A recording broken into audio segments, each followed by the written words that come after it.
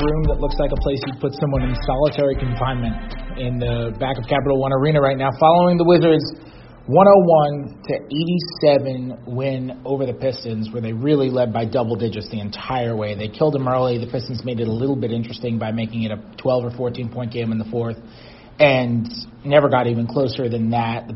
The Wizards led by 20-something early in the game and played a really good game when the Pistons just kind of played a depressing slog of basketball. I'm Fred Katz. I cover the Wizards for The Athletic. I guess you need to introduce yourself, right? No, but I did now. And I host Wizards After Dark. And I'm here with, I think you were the first ever guest. Was I the first ever Wizards After Dark guest? I think you were. Well, I think that would be more of a reaction. They played in the preseason. And was that their first preseason game? Was it the team's first preseason game? It was one of the preseason games. It seems like that was so long ago, doesn't it? Yeah. Like, I think about all the stuff that's happened to the Wizards since then, the preseason, and think about all the things that happened to the Pistons since then. Yeah, well, introduce yourself ago. and tell my listeners where they can find all your stuff first. I'm Vincent Ellis, Detroit Free Press Pistons beat writer. You can find my stuff at freep.com, or you can follow me on Twitter at Vincent_Ellis56, my high school football number. And is that why it's 56? Yeah, so when you're doing this thing, the number pops up, 56, and 56 is my number that always pops up in my head because I played high school football poorly. I should repeat that. So nobody Google to see if I had like any sweet stats down in Alabama back in the day or back 30 years ago. But I was a bad football player, but that was my high school football number. Here's an embarrassing confession. When I had an AIM screen name and I had to create one in AIM. Yeah. AOL AIM. AOL wow. AIM. Throwback. When I had my with the dial up and everything with the. Did you have that too? Of course I had that. Yeah. And I had to have AIM. I was in 5th or 6th grade creating my screen name, and I'm still a Yankee fan, and I was just totally, completely obsessed with the Yankees. Baseball was my favorite sport growing up. Sure.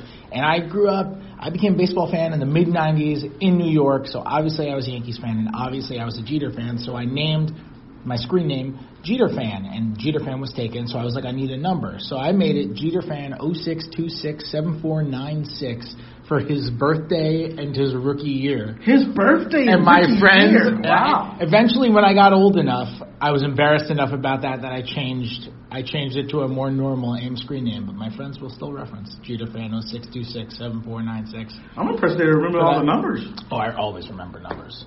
Speaking of numbers, by the way, transition. Trevor Ariza had 20, 12, and 4. Bradley Beal, off shooting night, 4 for 12 from the field, 16 points. Bruce Brown did a good job defending him.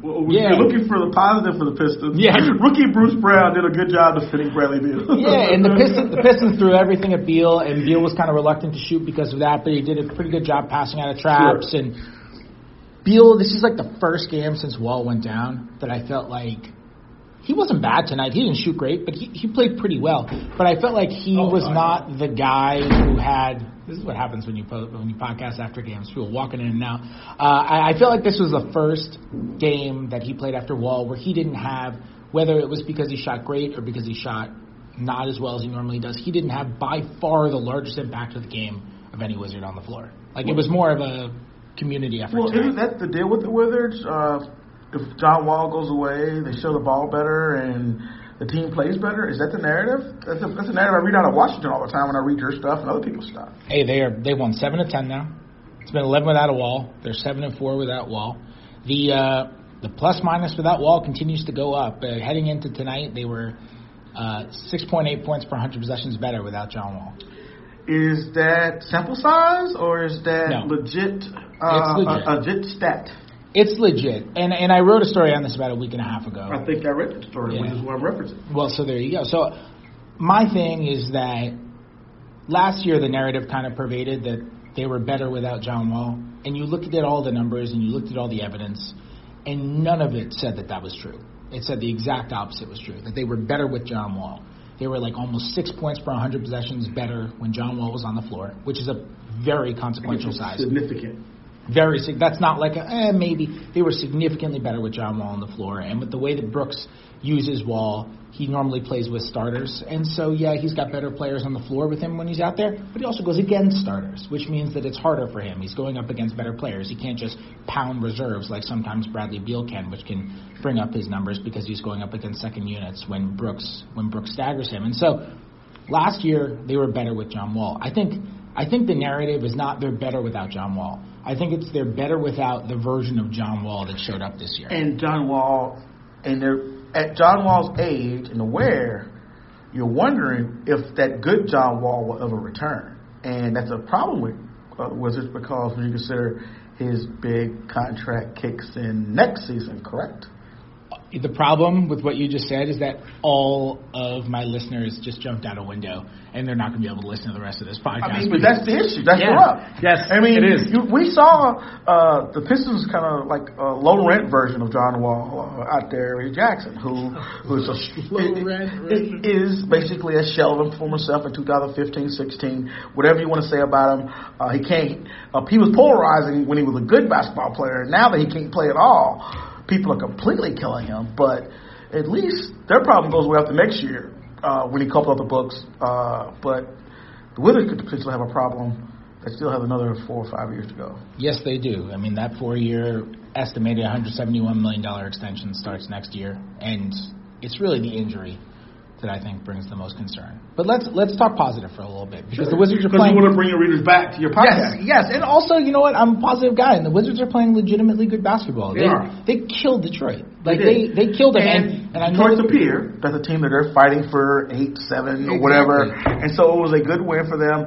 And to try to be more positive for the Wizards, the Pistons' goal of trying to make the playoffs with a capped-out roster is not going well, and the Wizards trying to make the 8 or 7 seed with a capped-out roster. It looks like they might be able to do it because they probably can catch Charlotte, right? They might can get the 8 or 7 seed. I don't have confidence that Miami can catch Miami. So Miami, Charlotte are Brooklyn. There to be had, and I think Brooklyn look like they might be for real though. Like Brooklyn is extremely nice young players. They do. They're extremely well coached. The Pistons fans who are listening to this are mad now because I'm mentioning Pistons Dinwiddie and the Pistons gave Dinwiddie away for nothing. He's good.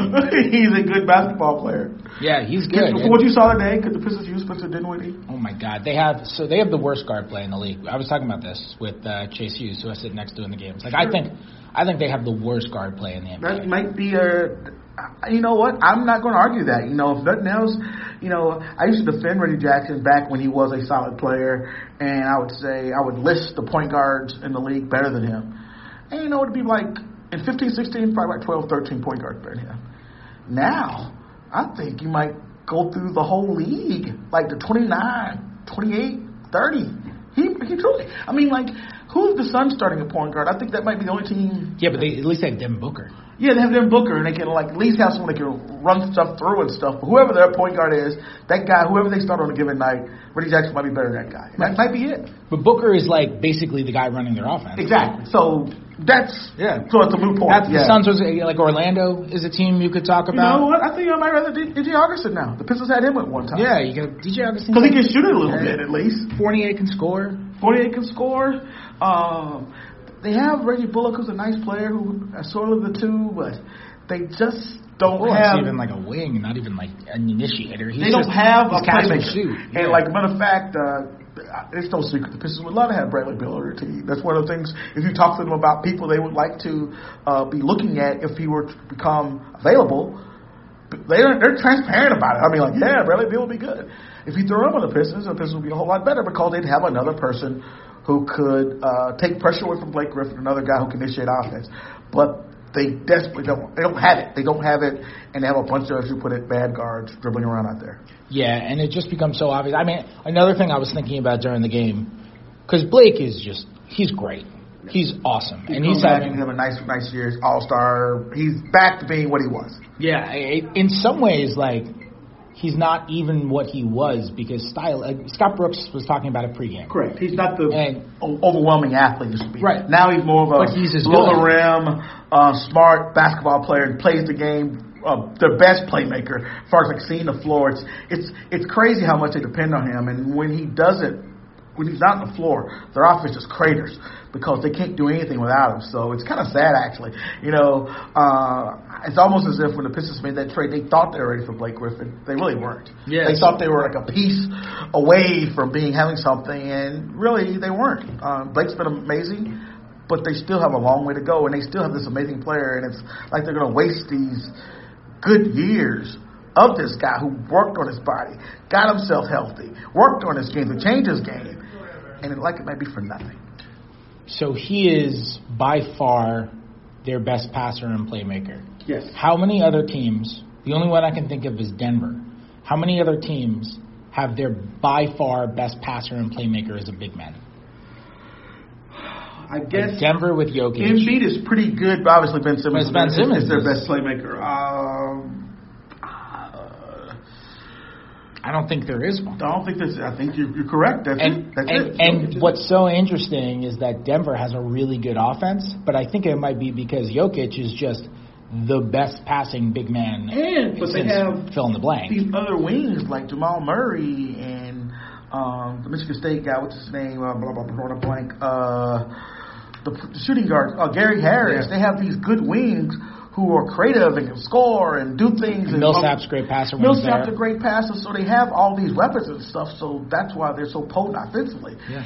Monty Morris leading the league in assist turnover ratio, I think. Well, think about it. I mean, the first two possessions of the game for the Pistons, Blake finds Bruce Brown for a layup, misses it.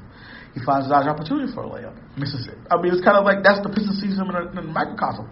Blake finds these guys that are open, and they can't do anything to take advantage of the attention that he draws. Yeah, I want to talk Trevor Ariza for a sec. So Trevor Ariza tonight, 20 points, 4 assists, 12 boards, season high in rebounds. One really interesting, he was 2-5 from 3 and 7 for 13 from the field. He played really well. And one thing that I think is super interesting, super early after they traded for Trevor Ariza, I think it was the first game after they traded for Trevor Ariza, Scott Brooks didn't stagger lineups, and he put out this awful lineup for about 2 minutes that just went horribly. And it ended with Ariza and Jan Mahimi running a pick and roll. Mahimi rolled. Ariza got trapped, which I don't even know if the defense was supposed to trap because there is no way they had a specific coverage against the Trevor Ariza Jan Mahimi pick and roll. It probably wasn't very high on the scouting report. Exactly. They trap. Ariza was just oh God. And he tries to bounce pass to Mahimi, and the ball gets intercepted, and he turns it over, and it's just absolutely hideous. That lineup, I scored 8-0, and then Scott Brooks was okay, we got to get a starter back in there. I forget who he put in, and he ended it. And it was this really bad all-bench lineup. And I was man, this lineup was so bad that they were running an Ariza pick and roll. Oh, man, Melo to the Bulls? This is live podcasting. Woj just broke Melo to the Bulls? You would think there would be a Bulls buyout and something's going on there and he's going to catch on somewhere else, right? I mean, why would the Bulls need Melo? Right? Yeah. You would figure that would be a buyout coming there. That wouldn't surprise me. Yeah. Okay. Well, there you got news there on the podcast. I mean, unless they just... That was the beep you heard. I had to look down and I said it was Woj. I figured it was a Woj bomb, right? Usually when you phone beep, they hear the Woj bomb. Always. Every time. You're terrified of something involving your team. Exactly. This incredible feeling of anxiety. It's like Woj roulette. The Chicago reporters have that feeling of anxiety right now. Exactly. Man, that's weird. That has to be what it is, right? You would think that has to be a buyout coming, right? Yeah, probably. Because, unless Chicago just thinks they're going to sell tickets, they stink. But he didn't sell tickets anymore. Yeah, he does. Don't underestimate. I mean, I covered him last year. Don't sell tickets. Don't underestimate. Bad. Of course he's bad. But don't underestimate how famous Melo is. He's one of the 5 most famous players in the NBA. I don't have no doubt about that. But, come on, man. Tickets. Yeah, I bet you he sells tickets. People, I have Melo fans are obsessed. And I'm sitting here talking that smack, and then the next thing you know, Woj is going to tweet, and he's nearing. He will be bought out by the Bulls and sign a deal with the Pistons. And I'll be and I would be I would suck the air out of me right there. They need a watch. coming to the Wizards.